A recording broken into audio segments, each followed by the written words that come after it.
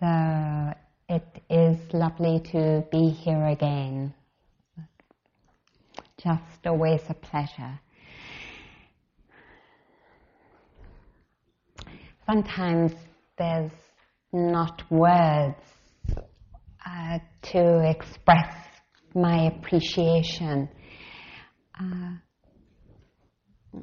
for all the work that... Do you have a board of directors or a council or a team of organizers? For all of you who both organize and then come here and practice and create this environment for someone like me to come and practice with you. It feels like an honor.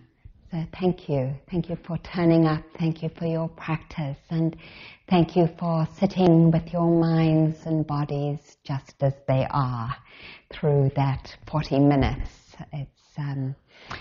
It's a courageous act. What's that? Thank you back. So I wanted to start. Is this really okay? It seems like it's so reverberating. Is it? Yeah? It's pretty good? Okay. It is.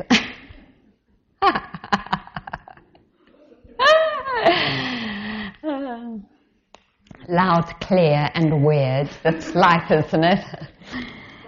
It's at Berkeley, right? I wanted to begin this Dharma talk by reading something called Odds and God by Chaya Malika.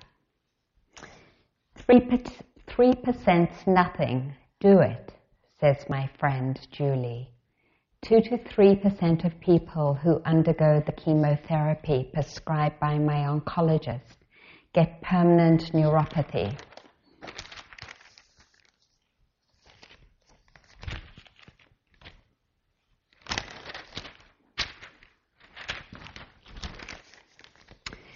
Nerve damage in the hands and feet. 3% nothing. Easy for you to be so cavalier, I fumed to myself. You don't have cancer.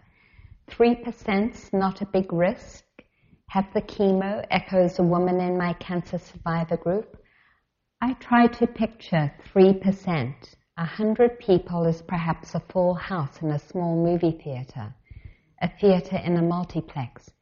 3 people, that's half of half a row. I could be one of them, rising painfully from my seat after the movie and limping out of the theatre on nerve-damaged feet. To others, the choice is obvious, but the chemo my oncologist recommends, CVP Rituxan, could cause permanent neuropathy, and neuropathy might mean I couldn't dance anymore, and then would I want to live? I need dance, belly dance, like I need drinking water. The oncologist offers an alternative chemotherapy called fluorodurabine. I like at night. I cannot say yes to either option. You call these options? I consider letting the cancer kill me. The problem with this choice is what happens before I die. I'd get sicker and sicker.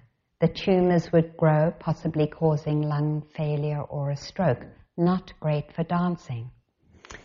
The appointment day arrives and I still don't know if I can go through with it.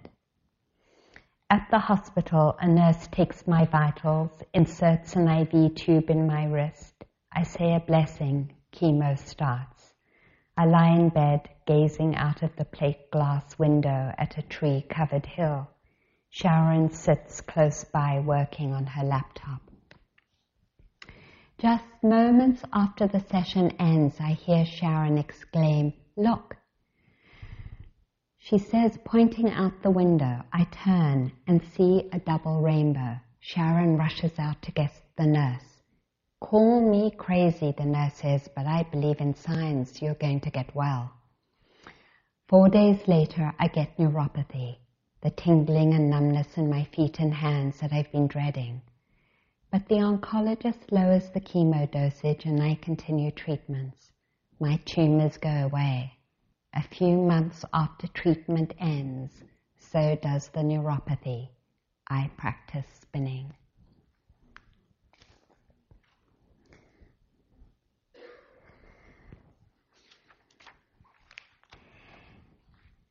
So I wanted to talk about the unpredictability of life and the ways that we face both those possibilities of healing.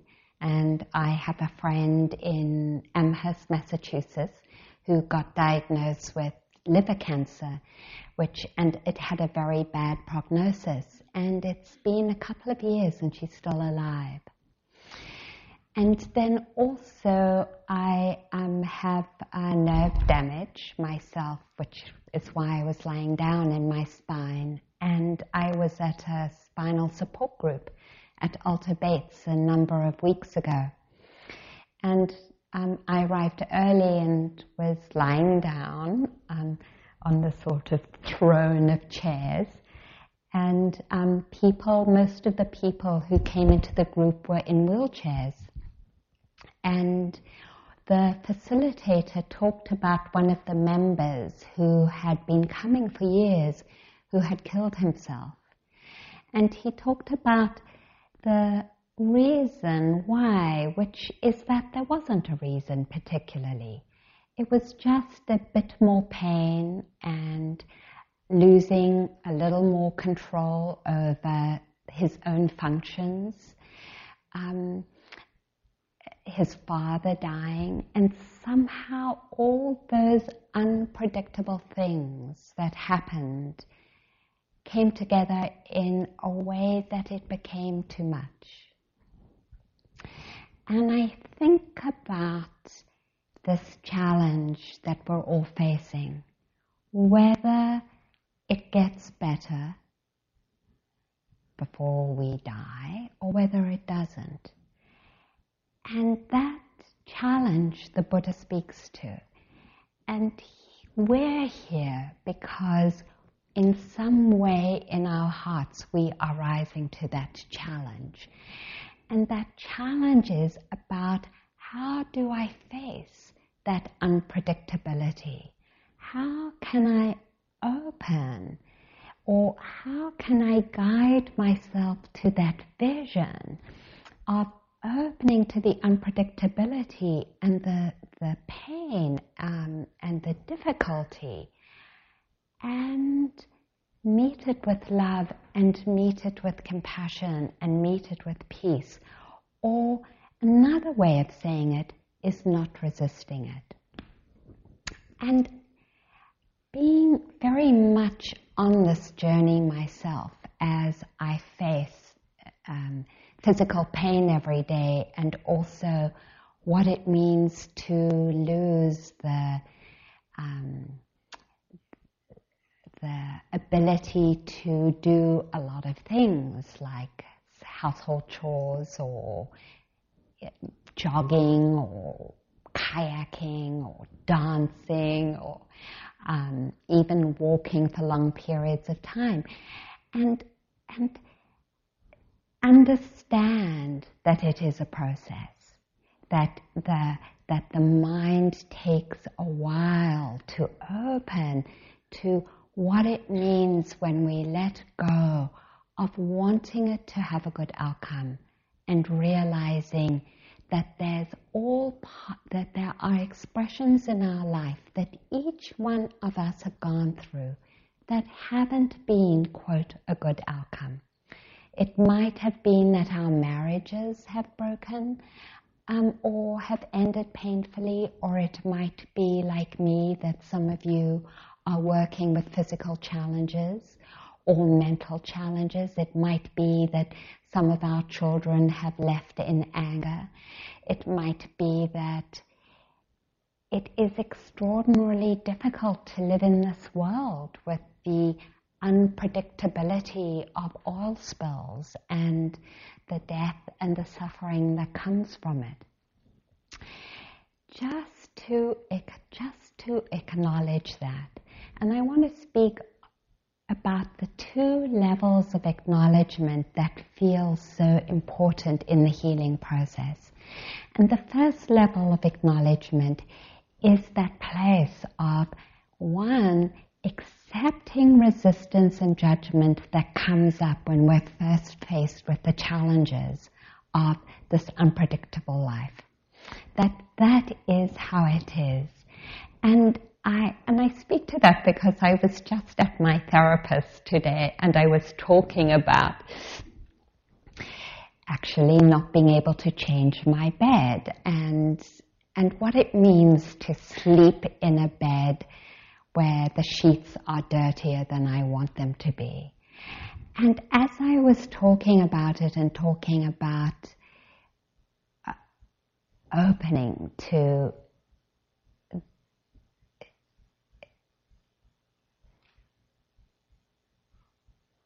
new ways of negotiating my life, I saw this place of shame and this conditioning that I had grown up with about what success and failure looks like. And that somehow, even though it's not something that I had direct control over, it felt like I was a failure. That there's something about not being fully abled that feels like I'm being a failure. And that there's something about sleeping in sheets that are dirtier than I want that is about being a failure. And I really bowed down in my therapy session to what it means to acknowledge that conditioning and how much that conditioning isolates us when we believe it. And how liberating it is to open to the Buddha's teaching that says this isn't about personal failure or success when we face the unpredictable expression of life and what it means. It's really about opening our hearts in a way that helps us to navigate first the judgment and the shame that come up, and then also that deep trust that this is the human condition, that we are living in the human condition, and that every one of us here in some way or another is facing that same challenge. And it might not be around physical disability or ability, but it is around something where we take that unpredictability of life and turn it into a physical picture of success or of failure and not success. So that's sort of the first invitation. But the second invitation that I want to go into even more deeply is how we hold it in silence. And it really reminded me, because I went to a filming by Shakti Butler, and this filming was about different groups of people talking about the pain of their experience and oppression. So there was a group of people, it was actually a film about women, there was a group of African American women talking about the pain of racism, and then there were a group of Native Indigenous women talking about their experiences. And I just felt really struck by what it means, talking about the unpredictable nature of life, what it means to be born as Indigenous women, and how so many of them were forced out of their families and placed in adoption in white families and lost their history and lost their culture. And what it means when you are separated from your history, and the incredible pain of that, and the incredible pain of being seen as not good enough, that somehow you have to be re-educated because you don't look white and you don't behave as white people do.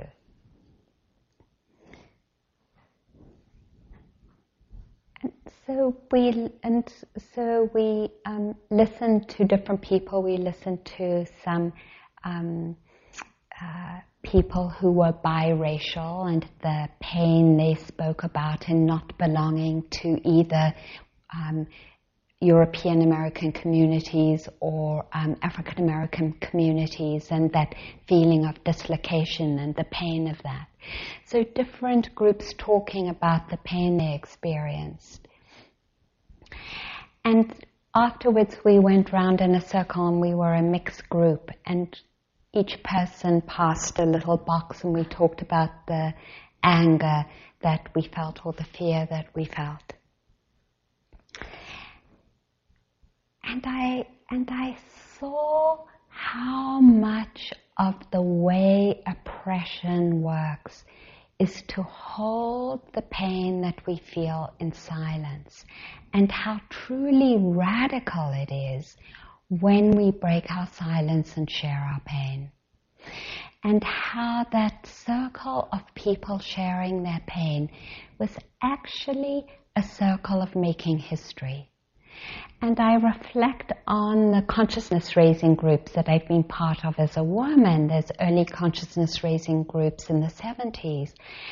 And the pain that women spoke about in those groups, and how in sharing that place of either feeling hard to embody being a whole person because so many of us felt objectified as wives or as bodies or as mothers, for example, or feeling that we weren't ever quite equal to men, or the struggles of hating our bodies because they never looked the way bodies looked in the pages in the fashion magazines and in movies, the different ways that we spoke about our experiences, and how that process of opening and talking about our experiences actually began to transform it. Because we were disidentifying with that judgment and shame and blame, and allowing the sharing to become part of making history as a community. And how that making history became the basis for all the things that have subsequently happened, like ERA, or like women's health centers, or like reproductive rights, for example, like Ms. Magazine, like all the sorts of changes that subsequently came from those early sharing. And I also think of the beginning of the trade union movement, and how much of that movement to fight for decent working conditions that so many of us have inherited have come about because people shared their pain of what it meant to work in conditions that were painful and difficult. And so I see how much the ways that we feel isolated and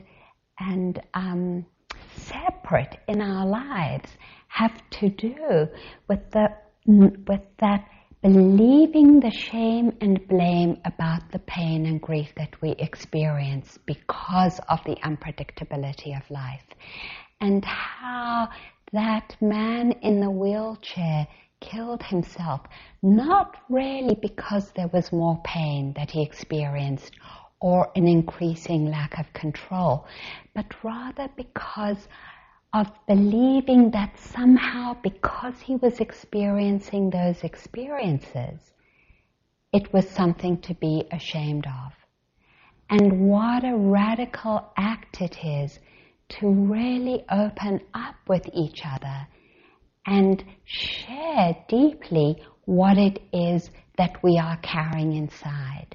Because when we do, not only is it transformative individually, but it becomes transformative socially. And that actually has been the basis not only of all the social movements, but also of the Dharma.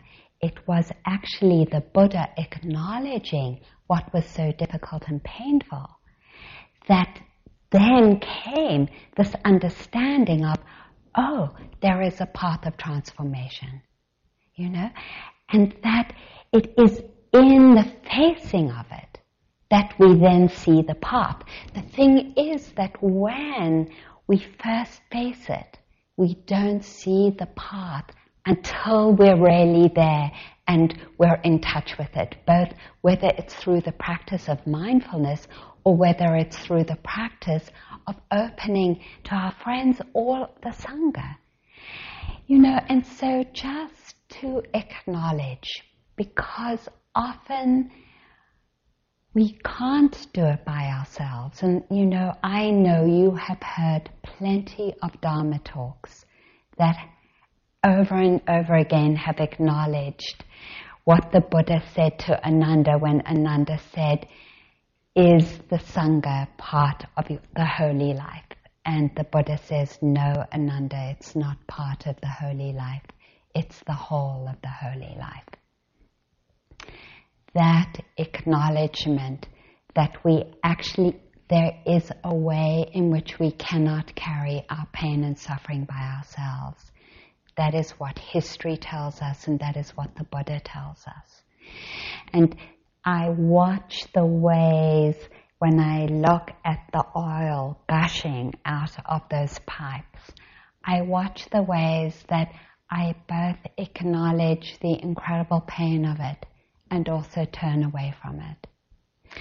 And that there is something about coming together as a community dedicated to liberation and together acknowledging that and together saying, yes, we hold that. We hold not only the unpredictability of a pipe bursting, but we hold what happens when human beings don't have the courage to open to their own pain and suffering. And when they don't, how that is turned towards a dismissal of the heart and a movement to power and control. Because the movement to power and control is about a dismissal of the heart.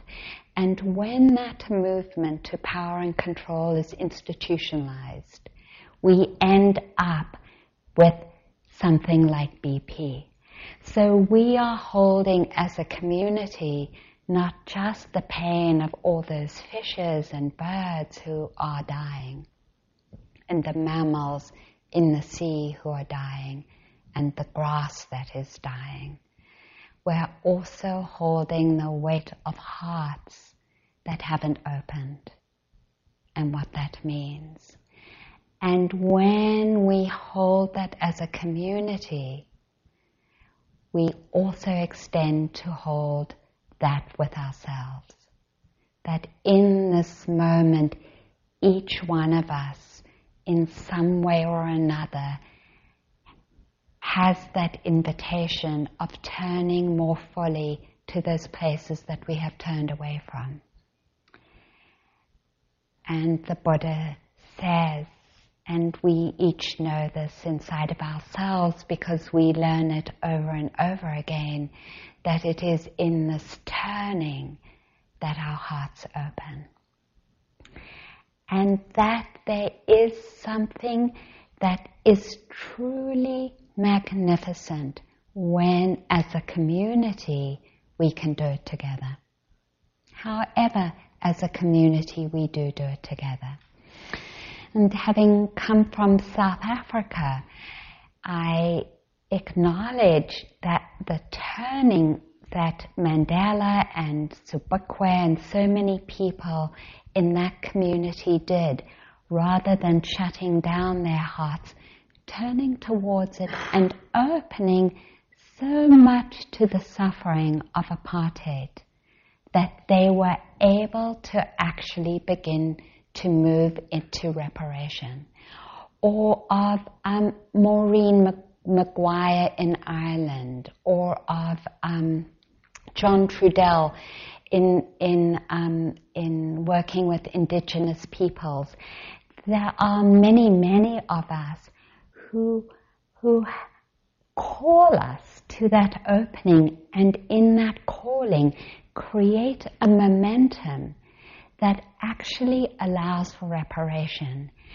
And when I was younger, and I'm still learning this, somehow I thought that we just needed to do it once. Like once the ANC came to power, once Mandela came to power, that everything would be okay.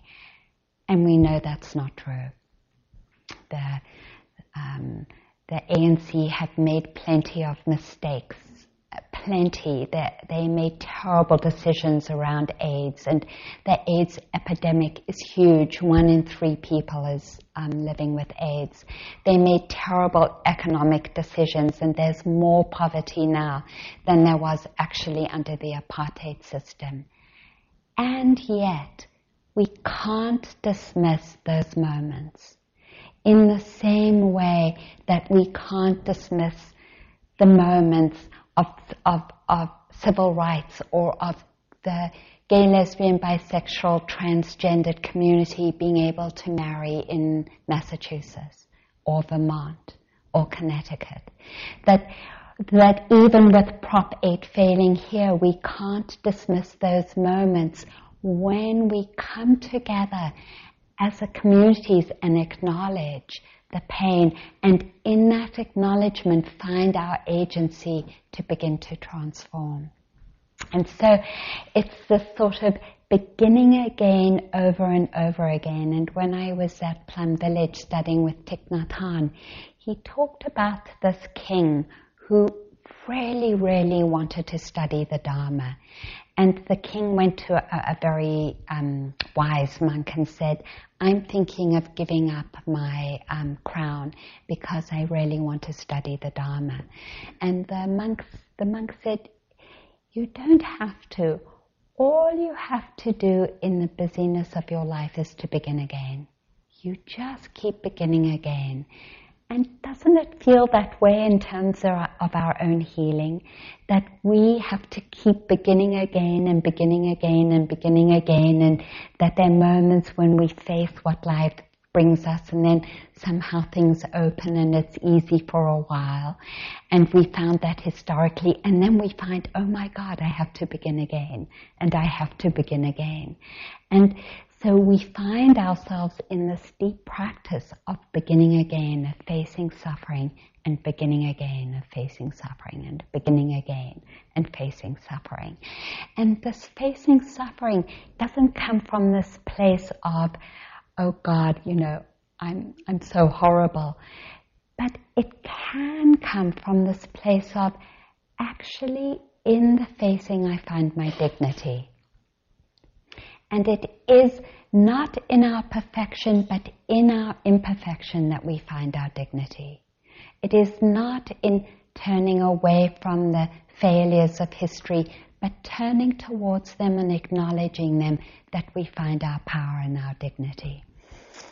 So I wanted to read this from, you might all, some of you have heard this from Clarissa Pinkola Estes. You were made for this. My friends, do not lose heart. We were made for these times. I have heard from so many recently who are deeply and properly bewildered.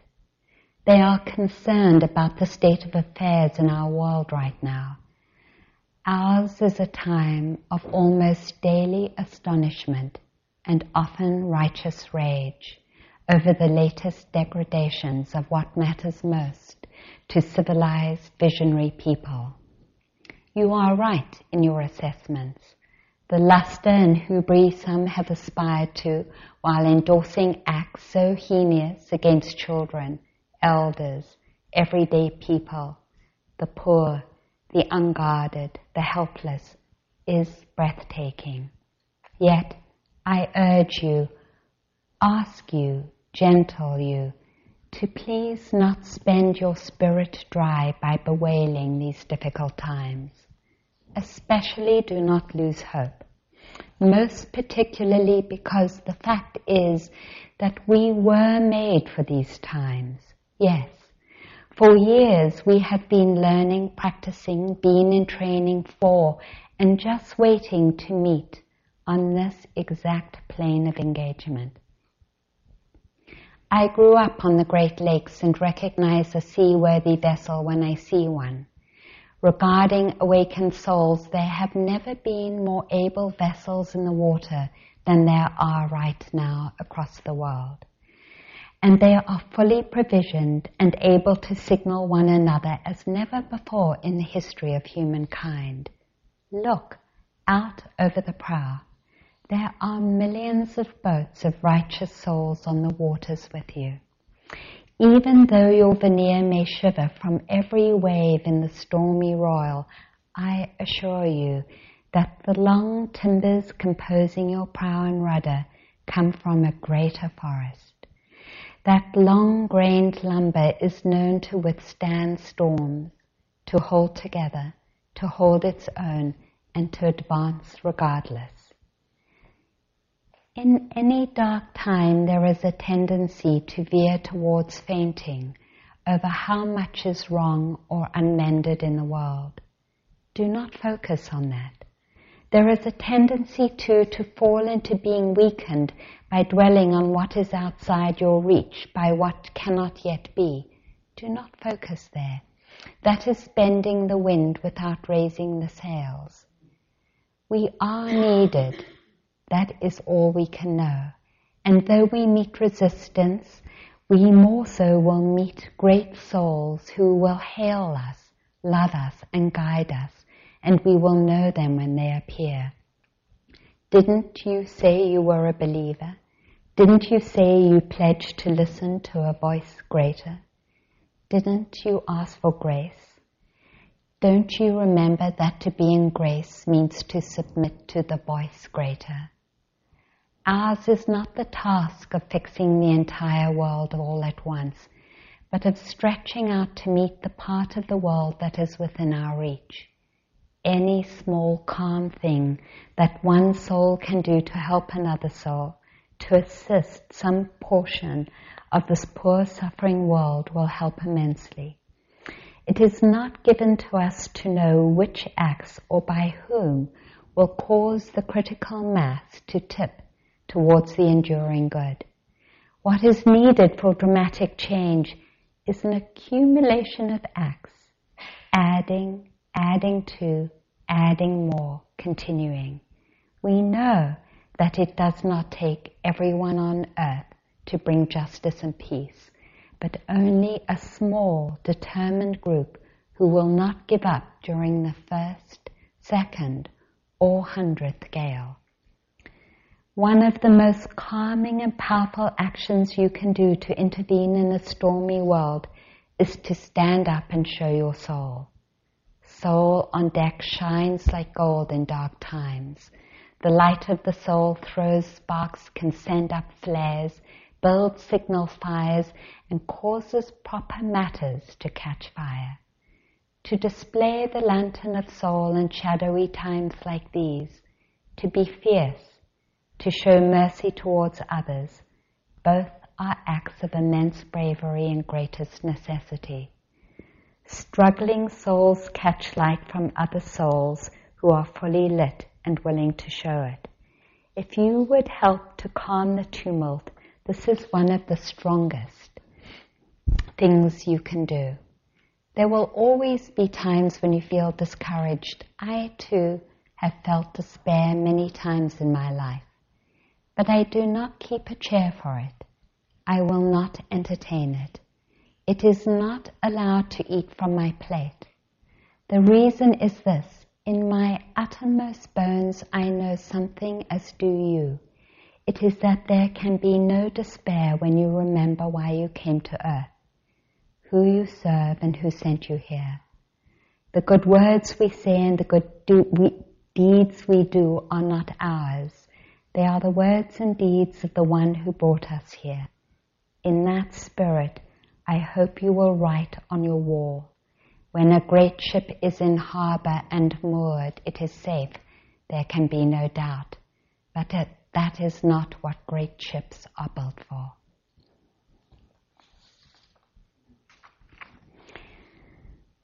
So, it is true that our great ships have the option of going into harbour when we need a rest, of staying in harbour when we need to regather our energies, and also to answer the calling of moving out of the safety of harbour and sharing and holding what life has given us and what history is calling us to.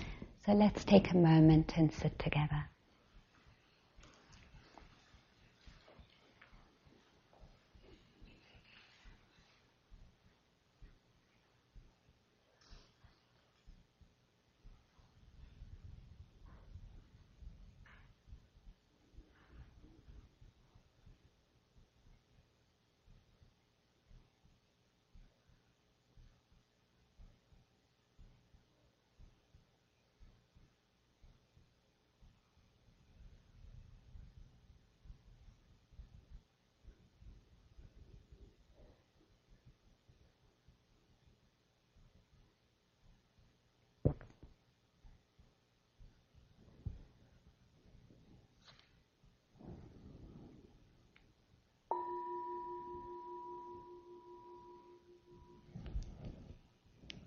Thank you for your listening. So this is the time we have an opportunity for questions or sharing. Anything that is in your heart you would like to speak from or to.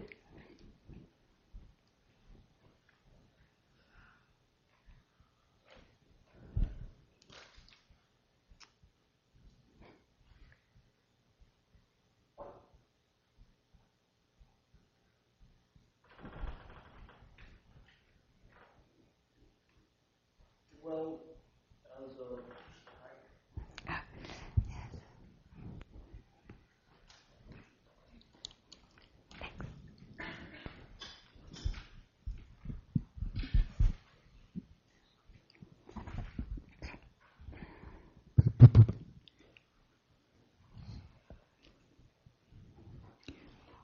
as a Berkeley person, as a Buddhist,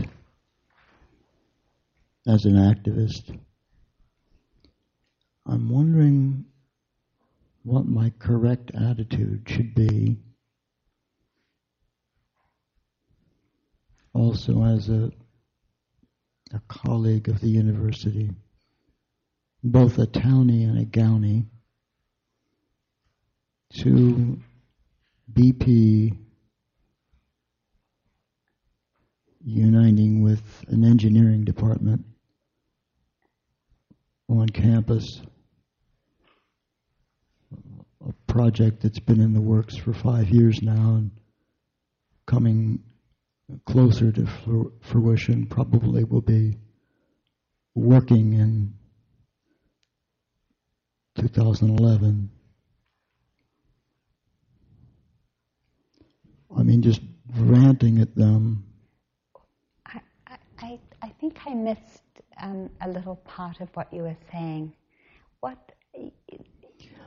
British Petroleum is making a common cause with one of the engineering departments on the campus, a nanotechnology engineering department. They have two wings. They have the public sector, which is open, and the private sector, which is covered by proprietary information. So you can see which way the information will go. But BP isn't just in the Gulf. It's in this town. It's us. It's providing a big chunk of the hope of the university, because the university... Can I stop you right there? Sure. Because here is the invitation that each one of us actually has the possibility of meeting, and that is refraining from blaming and judging. Oh no! No, wait, just stop. And I'm stopping you, and because I really want to check when we speak to the incredible suffering that is caused because of the structure of this of really our world. It's easy when we don't fully feel the pain of it, and also the places where we ourselves have acted unconsciously. When we don't feel that, it's very easy to make people our enemies. And there's a tone in which I heard you speak that triggered this response inside of me. And when we blame ourselves or others, we are shutting down our hearts. And when our hearts are shut down, we shut down the possibility of a movement for change. And so I watch my mind blame and judge all the time. I watch it I go into an airport and I watch people walking by me and I'm judging what they wear. I'm like, who cares what they wear, Arinna? But the mind is judging. So, and then when it's so much bigger and it's so hard to hold the impact of ignorance in the world, it's so easy to move out rather than to hold that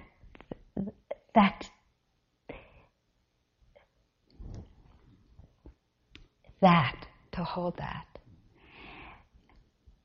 So I want to invite you and us again as we acknowledge BP here and the ways that ignorance works both in our own minds and the ways that we judge ourselves and how it works through them.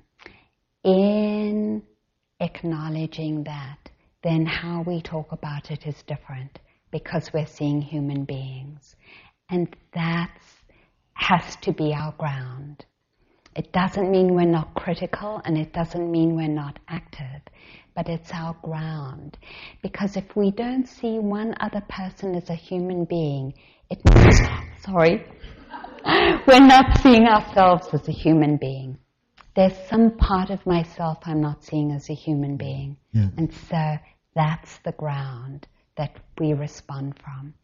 And it's an incredibly difficult ground. And I watch myself over and over when I see the BP representatives on TV. I watch how I'm making them not a human being, just a bad person. And that's our challenge, So, what's wonderful about being here together, and that's why I talked about it tonight, is that if we acknowledge the pain of what's going on, not only in the Gulf, as you mentioned, but everywhere, we come back or we come closer to acknowledging our humanity and theirs.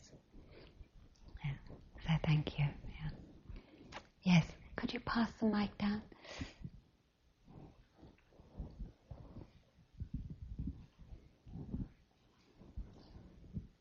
I liked it when you said, it really resonated with me when you said that if I just explain it to them, there'll be change, and I remember going through that period when I've got it right now, and if I just explain it, they will join me in this action and the war will stop, or whatever it is. And one thing, don't you think that part of that is that we're not listening to the other person, and so we make assumptions. I think I'll speak for myself, a very poor listener sometimes, and I don't hear where other people are coming from.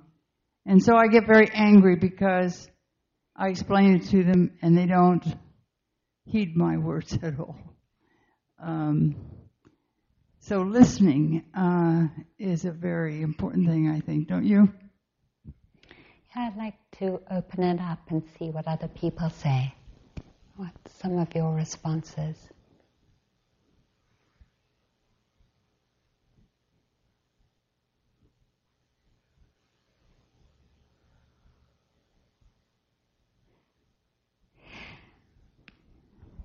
Yes. Could you pass the mic?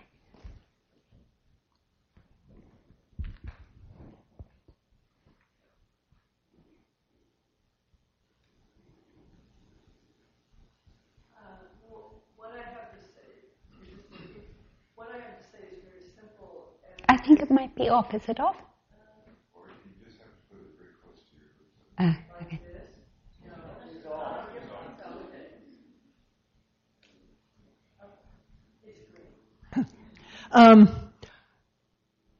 What I'm thinking of saying is just very simple, and it's my experience for myself, and I think for a lot of other people, it's really hard to listen to somebody who doesn't agree with you. It's a real challenge, and I admire so much when I see that someone can do that, to stay open and actually listen and take in their point of view. Right. Thank you for acknowledging that. And here's, I think, where forgiveness comes in, because the process of opening, really, the process of opening fully to our own suffering, to our own pain and shame and judgment, is a long-term affair. In fact, I used to co-lead retreats with a wonderful Sangha person, Eric Colvig, and he used to wear this T-shirt that said, "The road to enlightenment is long and arduous, so make sure you take lots of good magazines and drinks on the way." And it's just to acknowledge that we are in a developmental process, and that the ways that we have defended ourselves, one of the primary ways we have defended ourselves against that pain, is to hold on to beliefs and ideas. So it's not just that they're beliefs or ideas, they are part of what we construct as our defense. We hold on to them as a way to find our place, because we haven't fully found our place in our own hearts. So I remember myself as a very, very troubled younger person, and totally ideological. And this incredible Marxist when I was in my 20s, and everyone else was bourgeois. I didn't use that word, but that's kind of what comes to mind. And it was, and I see now that it was so much, and those things, and we can use Buddhism the same way, and I can use Buddhism the same way, where we take a set of ideas and beliefs because we're trying to protect ourselves and to place ourselves in the world.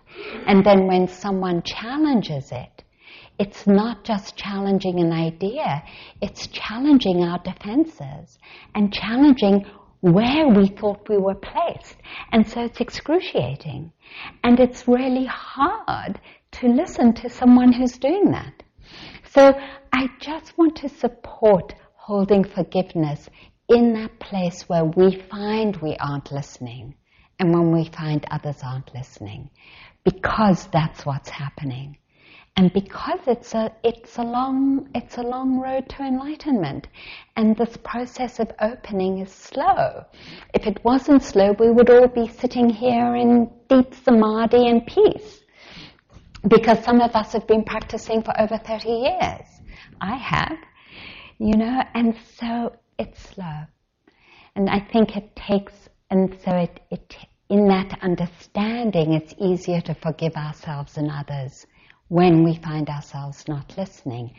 And at the same time, it might be helpful to acknowledge that, to say, oh, I just want to acknowledge in naming the differences that it might be touching some core place inside of ourselves, and that feels threatening. It's feeling threatening right now. And just naming the process in the same way that we name what's going on in our meditation practice begins to open it up. Does that make sense? Yeah. Yes, could pass the mic back behind you. Yeah. Hi. Quick comment about what you said. I think we can only listen generally when we feel safe. And when we don't, it's much harder to listen. And often we don't listen because we feel under threat in some way, like you said. Followed by a kind of a non-Buddhist question.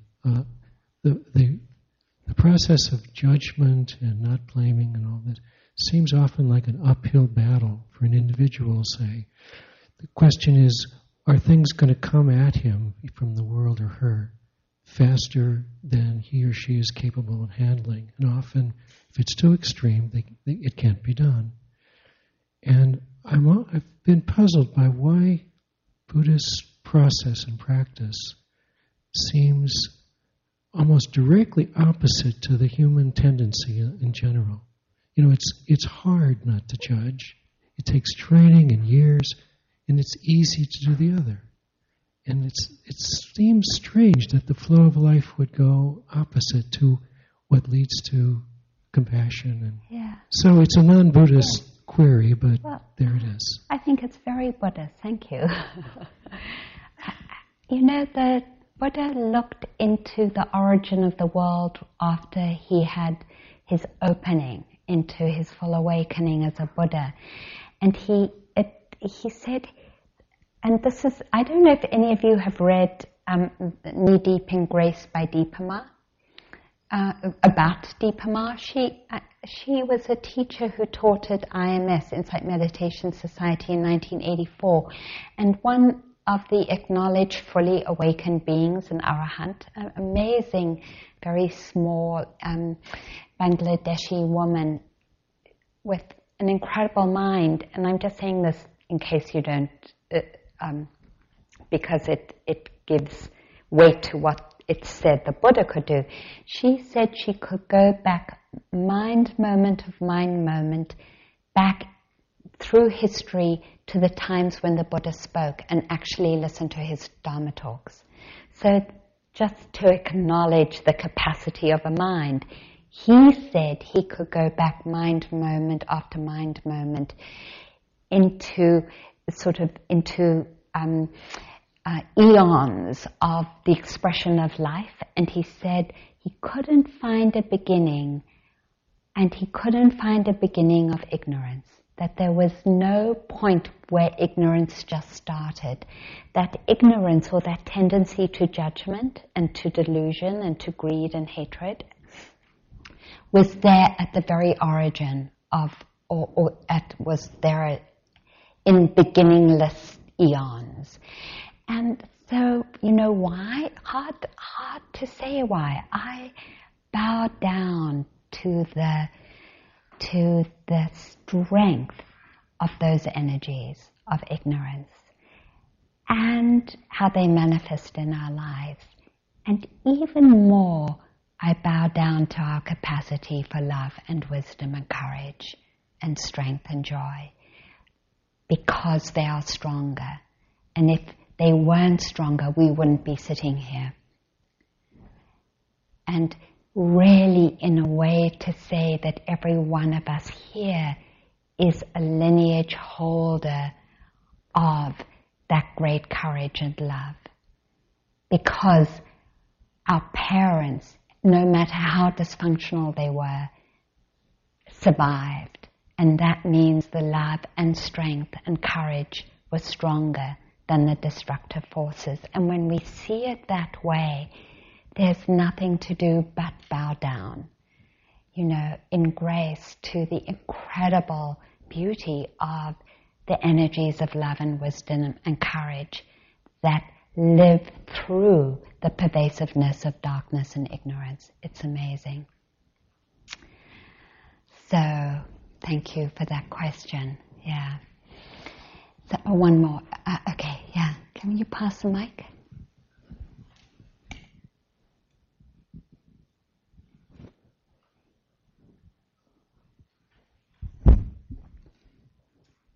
Hi, I just want to say thank you so much. I love your talks, and that it would be an honor to come over and change your sheets if you ever need that. Thank you.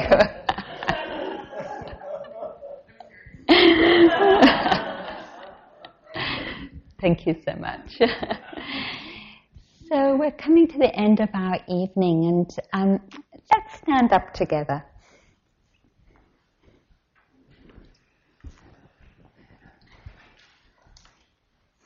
And in some way, if you feel comfortable holding hands, just coming together.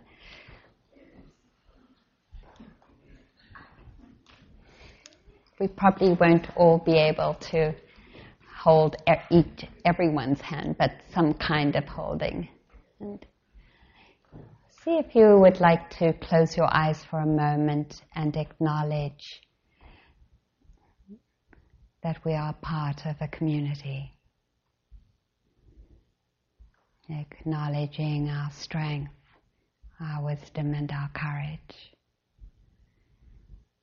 and our capacity to hold the unpredictability of life as a community. We share this blessing of coming together with all beings. May all beings have the same conditions as we do, to come together, to learn to hold life together. Thank you, everyone. Thank you. Thanks for your practice and presence. Oh, good. Thank you for listening. To learn how you can support the teachers and Dharma Seed, please visit dharmaseed.org/donate.